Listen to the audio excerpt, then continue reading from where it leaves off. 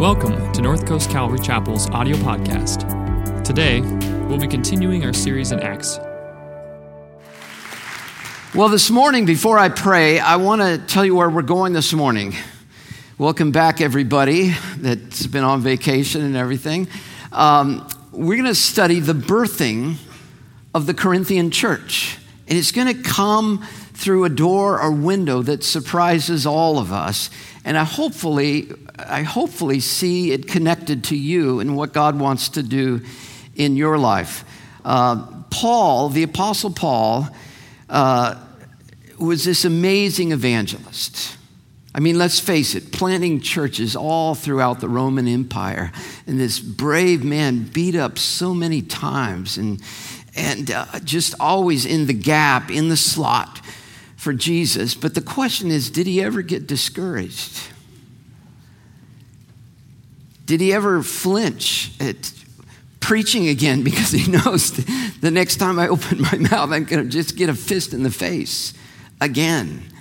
And wouldn't it be easier, particularly in religious settings, wouldn't it be easier to just go to the Gentiles and just forget about the synagogue situation, because that's often where he found himself getting beat up. And we find this vulnerable Paul having this encounter with Jesus in a way that not only affects his ministry to Corinth, but I believe for the rest of his life. And it may tie in with your life as well. So let me just read to you the verse that we're going to pivot around. One night,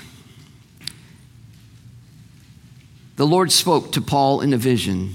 Do not be afraid. Keep on speaking.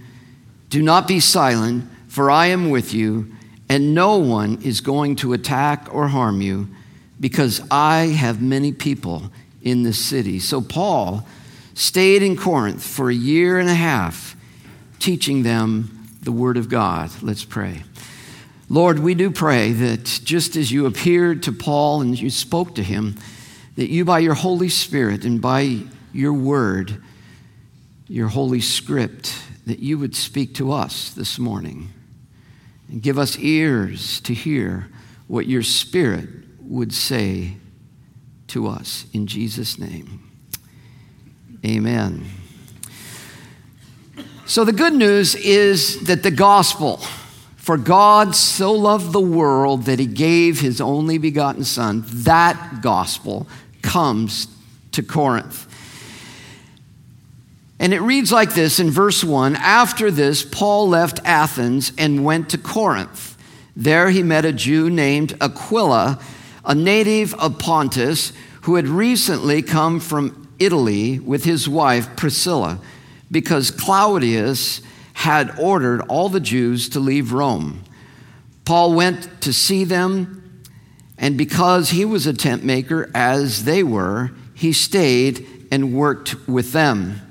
Every Sabbath, he reasoned in the synagogue, trying to persuade Jews and Greeks. The Greeks are Gentiles. It's everybody who's not Jewish in that world is Greek, but the same word for Greek is the word for Gentile, which includes many of us here.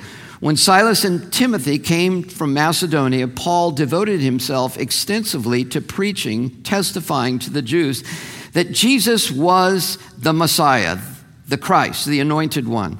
But when they opposed Paul and became abusive, he shook out his clothes in protest and said to them, "Your blood be on your own heads. I'm innocent of it.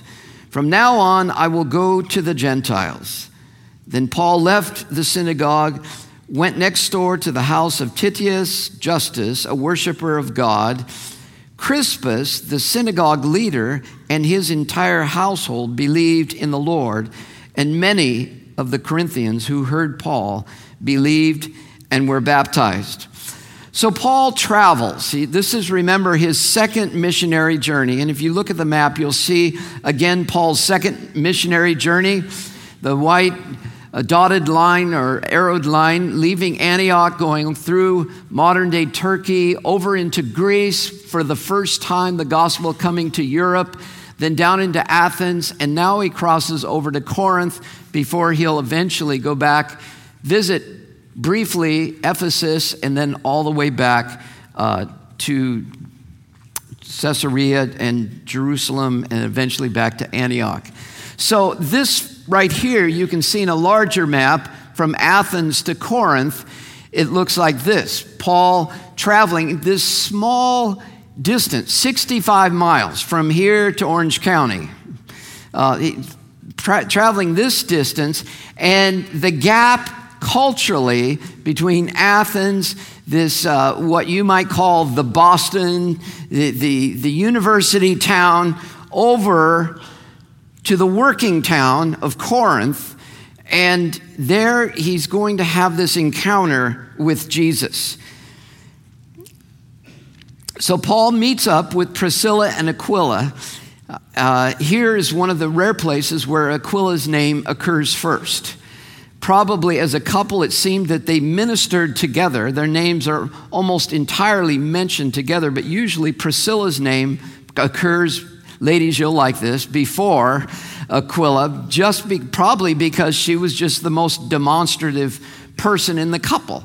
Then people thought of her first before they thought of Aquila, and they ministered together. And what they did in making tents, the tents were out of goat hair. And this may interest you. The part of Turkey that Paul came from, southeastern Turkey, there was a plethora of goats, raising goats with black hair, and it was used to make tents. And tents were just used all over the kingdom of Rome. It's not just the Bedouins that used these tents, but if you can imagine a Bedouin tent, which are black, made of goat hair, and the reason they work as tents is that they would weave these really tight, just like you would with sheep wool, only this would be goat hair, and then you would wet it down, and when the fabric dries, it shrinks and dries very, very tight, so there's no gaps, and it disallows water to come through. And these tents would be used for large things like weddings temporarily, or they'd be used for small things like a shed just attached to a house, or anything in between. Probably if your in-laws come and visit you, you would have a tent. Is that what you do now? When they come and visit you. So Paul partners with these two, and they become not only tent partners, but they become ministry partners for life. They do a lot together, and you'll see their names occur many, many more times in the New Testament. And Priscilla and Aquila are here because they got kicked out of Rome. Claudius, the emperor, who was emperor from 41 to 54 AD, preceding the notorious Caesar Nero, Caesar Claudius ruled that all the Jews had to leave Rome. He had it. Apparently there was several disturbances of Judaizers trying to make Gentiles Jews, and this idea of proselytizing often bothers people around the world. It's still a big deal today in India and Nepal and many other countries where religious freedom is allowed, but the crossing over is frowned upon, and that was the case of Claudia. He supported religious freedom. We have that from Roman historians, but he was against this proselytizing. So they now are finding themselves in Corinth, and Paul comes. And there Paul is freed up to finally preach the gospel exclusively, full time, through Priscilla and Aquila and them making money, and then finally Silas and Timothy, who have been caught up in Thessalonica and in Philippi. They were supposed to come down and meet him in Athens. They never showed up. They were too caught up in ministry in northern Greece. They finally show up in Corinth, and now Paul is set free full time to do what's on his heart. And he begins to minister, as he always did, in the synagogue. But when things become, and the word is an interesting word, abusive. And there's no definition given to us, but abusive. Paul draws a line in the sand. He says, that's it. I'm done. And I think actually it'd be good for us to pause right here and say that would be a good reminder for all of us when we think of religious and spiritual dialogue with other people. Or if things cross over into political ideas of how I, as a believer, think about things, there is a line in the sand that you and I are never, never, never to cross. And if we cross it, we revisit it and we ask for forgiveness. And that is to be so right that I damage the people that I'm talking to, either verbally and, God forbid, physically. And you and I know you're probably saying, I don't know what he's talking about. But you and I have seen it. If you haven't seen it on TV, where people, over something we're passionate for, and our necks are bulging with our veins, we can't believe that someone would disagree with us that much. It's a time to just back off and take a deep breath and say, hey, what would I win if I hurt the person that I'm trying to convince? Whether through words, name calling, the tone of my voice.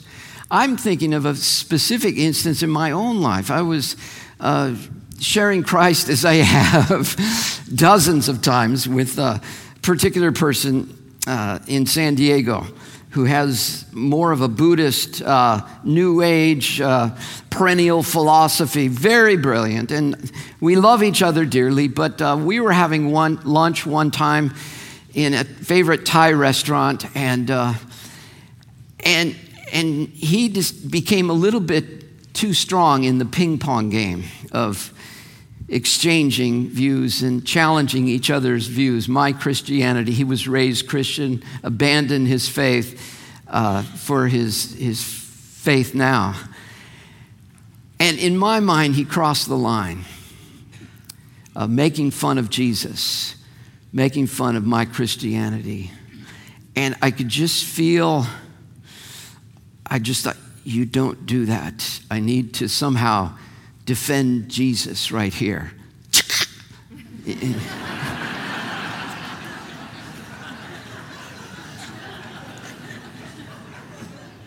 What the what? Defend Jesus? What are we talking about here? I took a deep breath, pushed my plate a little bit away from the edge, and I looked at him, and I switched. I could feel my eyes filling up with tears, because that's what I was really feeling. I was feeling, the fact that he would reject my Lord. And I told him, I said, I love these discussions, but I think we're done for today. I think we're good. It spared me a lot. It's, that I didn't throw any knives at him, and that I didn't call him any names. I didn't get loud. I didn't get abusive. Now, I could tell you the times that I did early on in my Christianity. Darn right, Christianity is not right. Expressing the truth without love is not right. We need to truth it in love. You with me? Yeah. Enough said. This will take us on through the 21st century if we do this. So Paul is preaching the gospel, goes to the synagogue.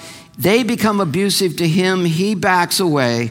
And now he is free to preach the gospel. You and I need to know that the response of people to the gospel is always going to be different. It just is. And not only with friends individually, but with neighborhoods, with communities, with cities. Sometimes a city will just be on fire, and you can read the revivalists to find out about this. Why is one city completely open to the gospel and another city very close to the gospel. And I'm sure if we could see into the spiritual realm, we would understand darkness and light, and we would understand what has happened to loosen the soil, to prepare for the gospel, and why some soil is hardened soil, like Jesus speaks of in the parable of the four soils. So you and I, we just have to be faithful to what God has called us. But here's the key. Paul focused on the responsive. Paul recognized when people were responding, and he went there. It's just like a gold miner finding gold. You don't say, well, it got to be equal with all gold mines. Leave this here and go to another gold mine, start all over. No, you found gold. Dig it out. Keep going. See how far this gold vein goes. And so that was Paul's philosophy.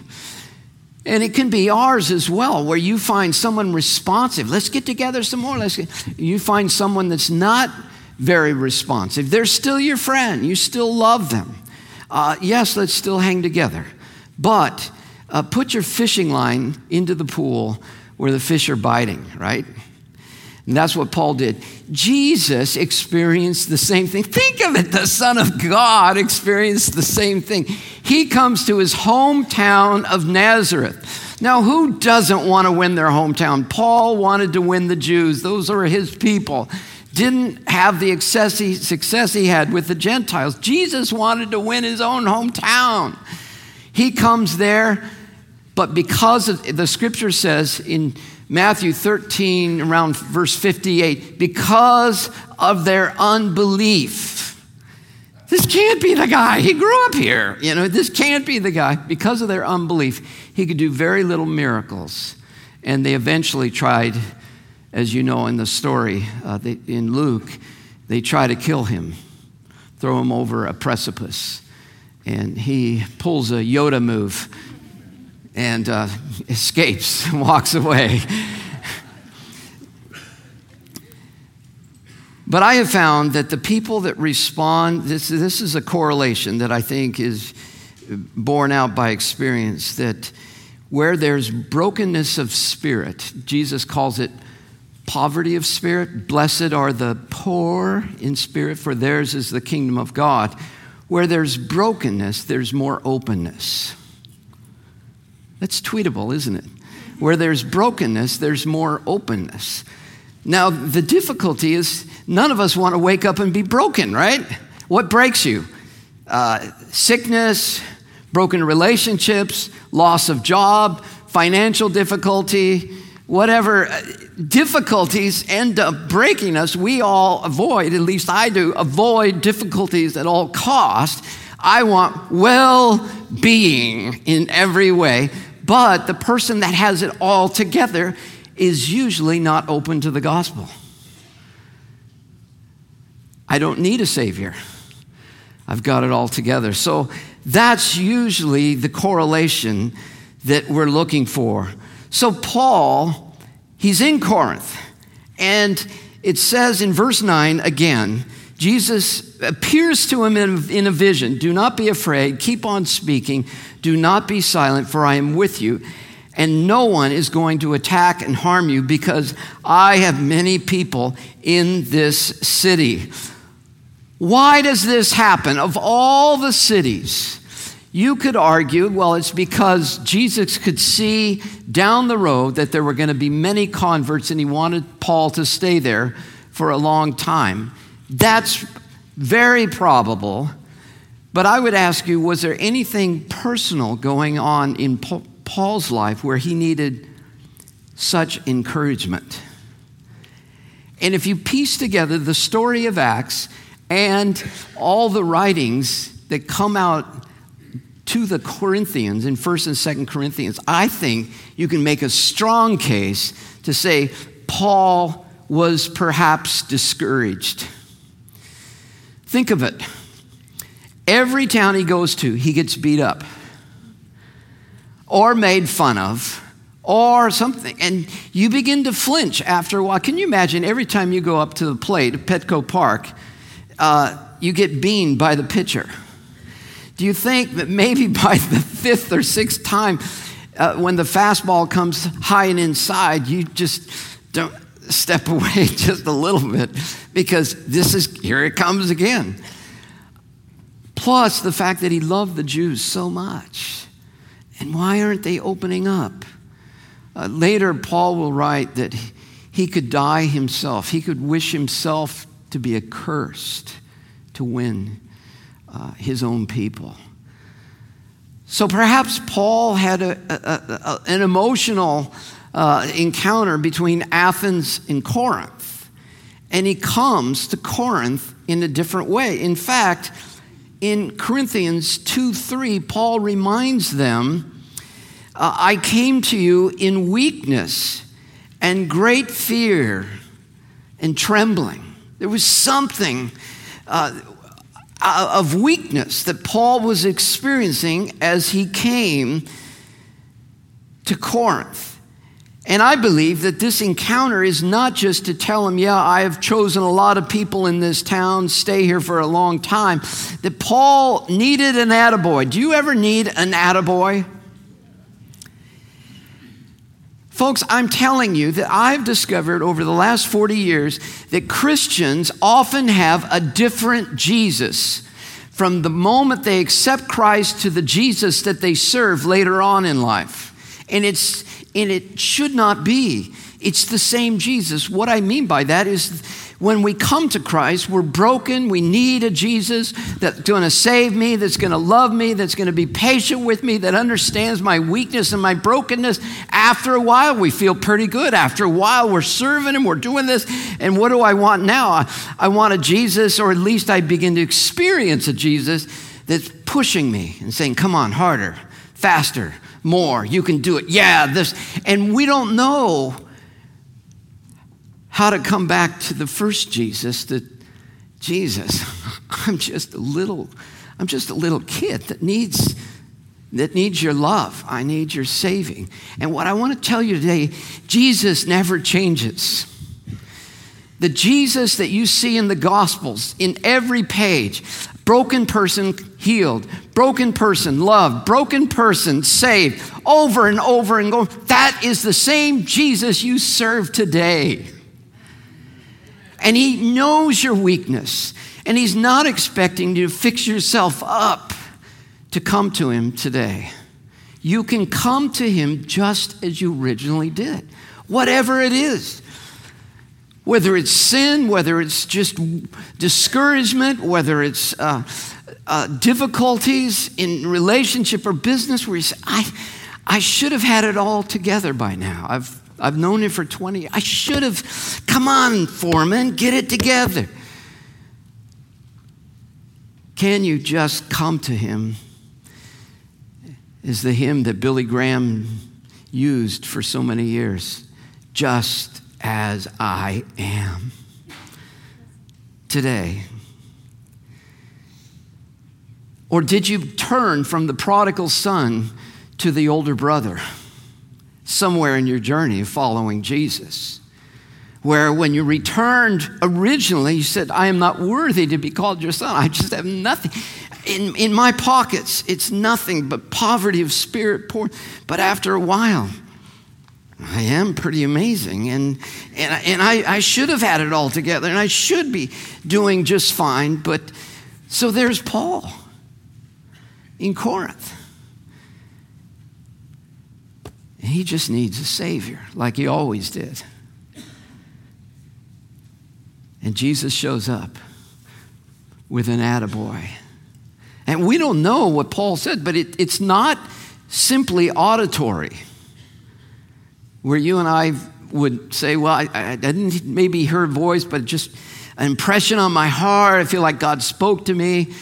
It's a vision. He sees Jesus. And how rock solid Jesus was in the vision, it's a big deal. And it must have been just what Paul needed. And God will meet you just the way you need to be met. You know, people have told me God spoke to me through a rock song. God spoke to me through the clouds. God spoke to me through waves. God spoke to me through other people. And they kind of share it sheepishly, like, I hope you don't feel like I'm a heretic, just God spoke to me through a dark chocolate pecan pie, God knows you.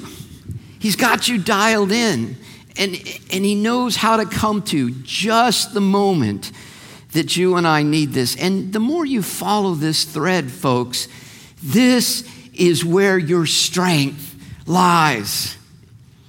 Paul later writes to the Corinthians about this very thing. And I'm going to throw the PowerPoint person off right now because it's slide 30, if you got it there. But where Paul says, my grace is sufficient for you. Jesus says this to him. My grace is sufficient for you. My power is made perfect in weakness. Now, I'm not suggesting that encounter was the same as the other encounter, because there seems to be two encounters, but frankly, they could have been the same thing. But the message is the same. My strength is found in weakness. You're coming through the wrong door. You're coming through the door of strength, and you ought to be coming through the door of broke. That's where you found me in the first place. You with me? Yeah. Have you ever been with someone, maybe at a party, you're meeting someone for the first time, and you're an attorney, you're a doctor, you're an engineer, whatever you happen to be, and someone comes up to you and tries to impress you with how much they know about what you do. I actually experienced that a lot in my life, where people will come up to me and say, hey, Pastor Mark, good to know you. My uncle was a priest. And I said, well, good to know. And they said, I love that verse, Ephesians 4:19. I'm thinking, what's Ephesians 4:19, Have you read Bonhoeffer? You've read Kierkegaard? This, and I'm just thinking, I don't want to be with you. What? Because you're not sharing anything from your heart. You're coming through the motive of impressing me, like you, me. We're the same, rather than, hey, how's it going? Let's get to know each other, So what if we did that with Jesus? Hey, Jesus.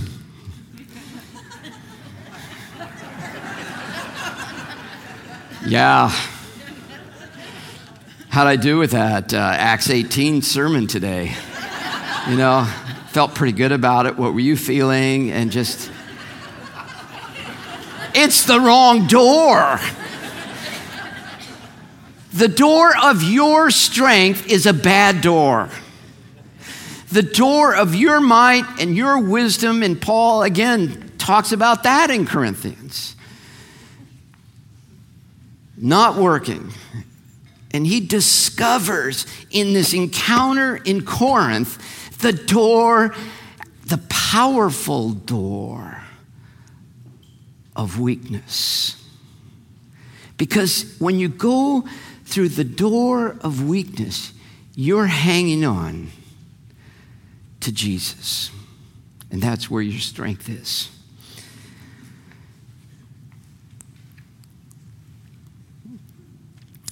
So now watch how this plays out in real life after the vision. In verse 12, while Gallio was proconsul of Achaia, the Jews of Corinth made a united attack on Paul and brought him to the place of judgment. This man, they charged, is persuading the people to worship God in ways contrary to the Torah, the law. Verse 14, just as Paul was about to speak in his own defense, so this is a legal trial in front of Gallio.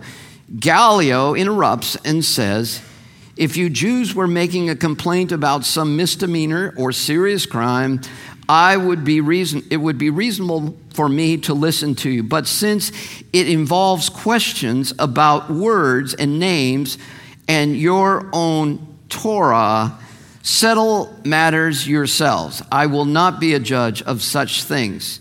So he drove them out. Then the crowd there turned on Sosthenes, who happens to be the rabbi over the synagogue, and beat him in front of the proconsul. And Gallio showed no concern whatever. Paul stayed on in Corinth for some time. So what happens here? And let me show you on the screen. There's a place in Corinth that still exists today. This is the Bema throne. And this is where the proconsul sat. You can see the Greek letters in this little plaque here. It says Bema. The Greek here in Acts 18 is Bematos, which is just a different declension of the same word.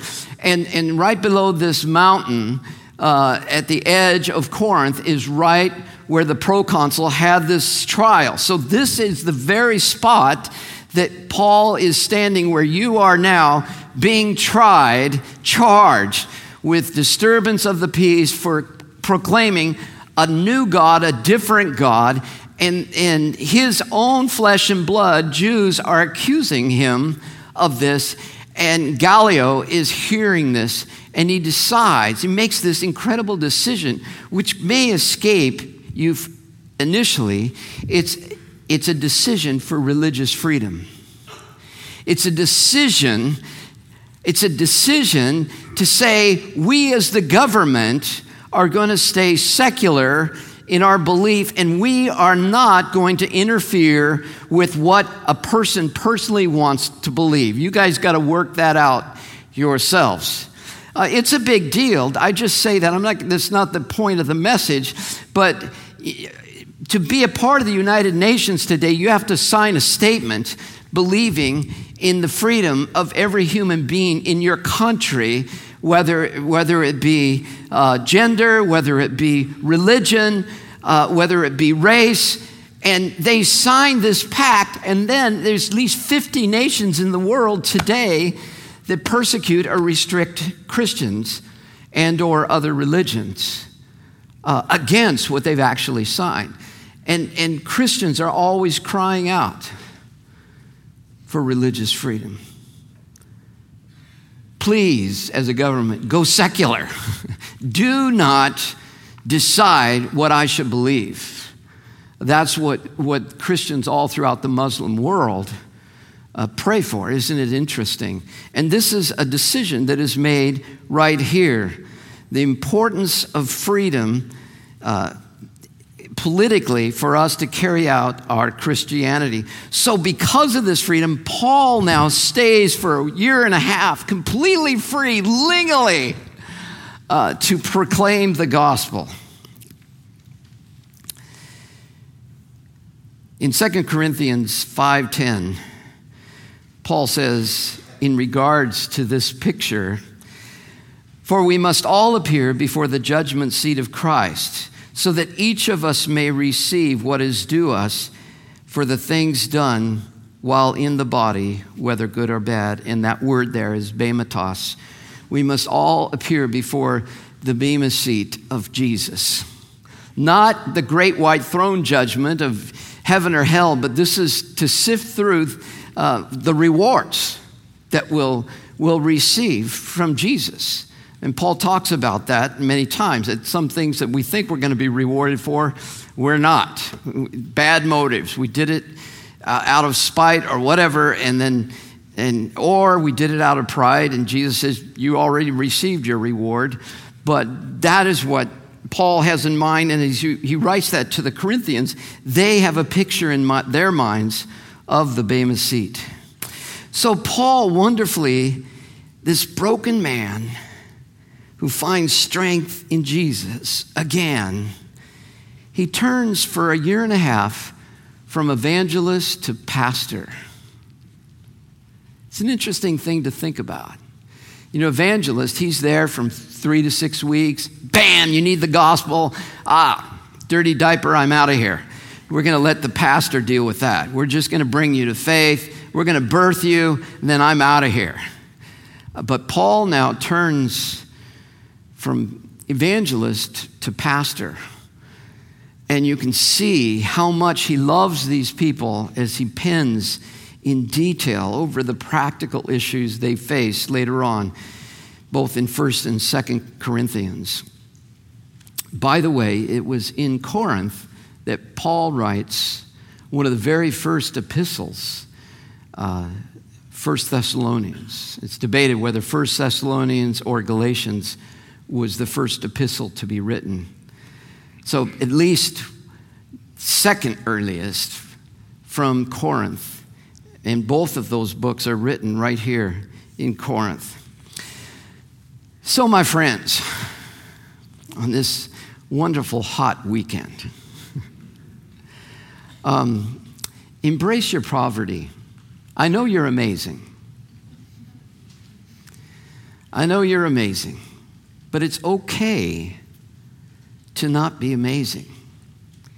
It's okay before Jesus to just be you. He's not asking you to turn straw into gold. He's not cracking the whip at you. He wants to encourage you, wants to strengthen you. He wants to be with you. Remember, Jesus said, I desire mercy, not sacrifice. I have come to call sinners, not righteous. So abandon that skin of how great you are and how strong you need to be and how right you need to be, and return to the Jesus that you found when you first came to faith in Jesus Christ. And hear him say again, my grace is sufficient for you. My power is made perfect in weakness. And then watch. It was also to the Corinthians that he penned, with every testing, there's a way of escape. Just like God gave Paul an escape route right there as he came to him, God's going to come in some way to you to show you a way out of your difficulty. So how do we live this Christian life? Never apart from Jesus. Always needing Jesus. And cast all of our cares on him because he what? He cares for you. Thanks for listening this week. If you're looking for ways to serve, give, or get connected, please visit our website, northcoastcalvary.org.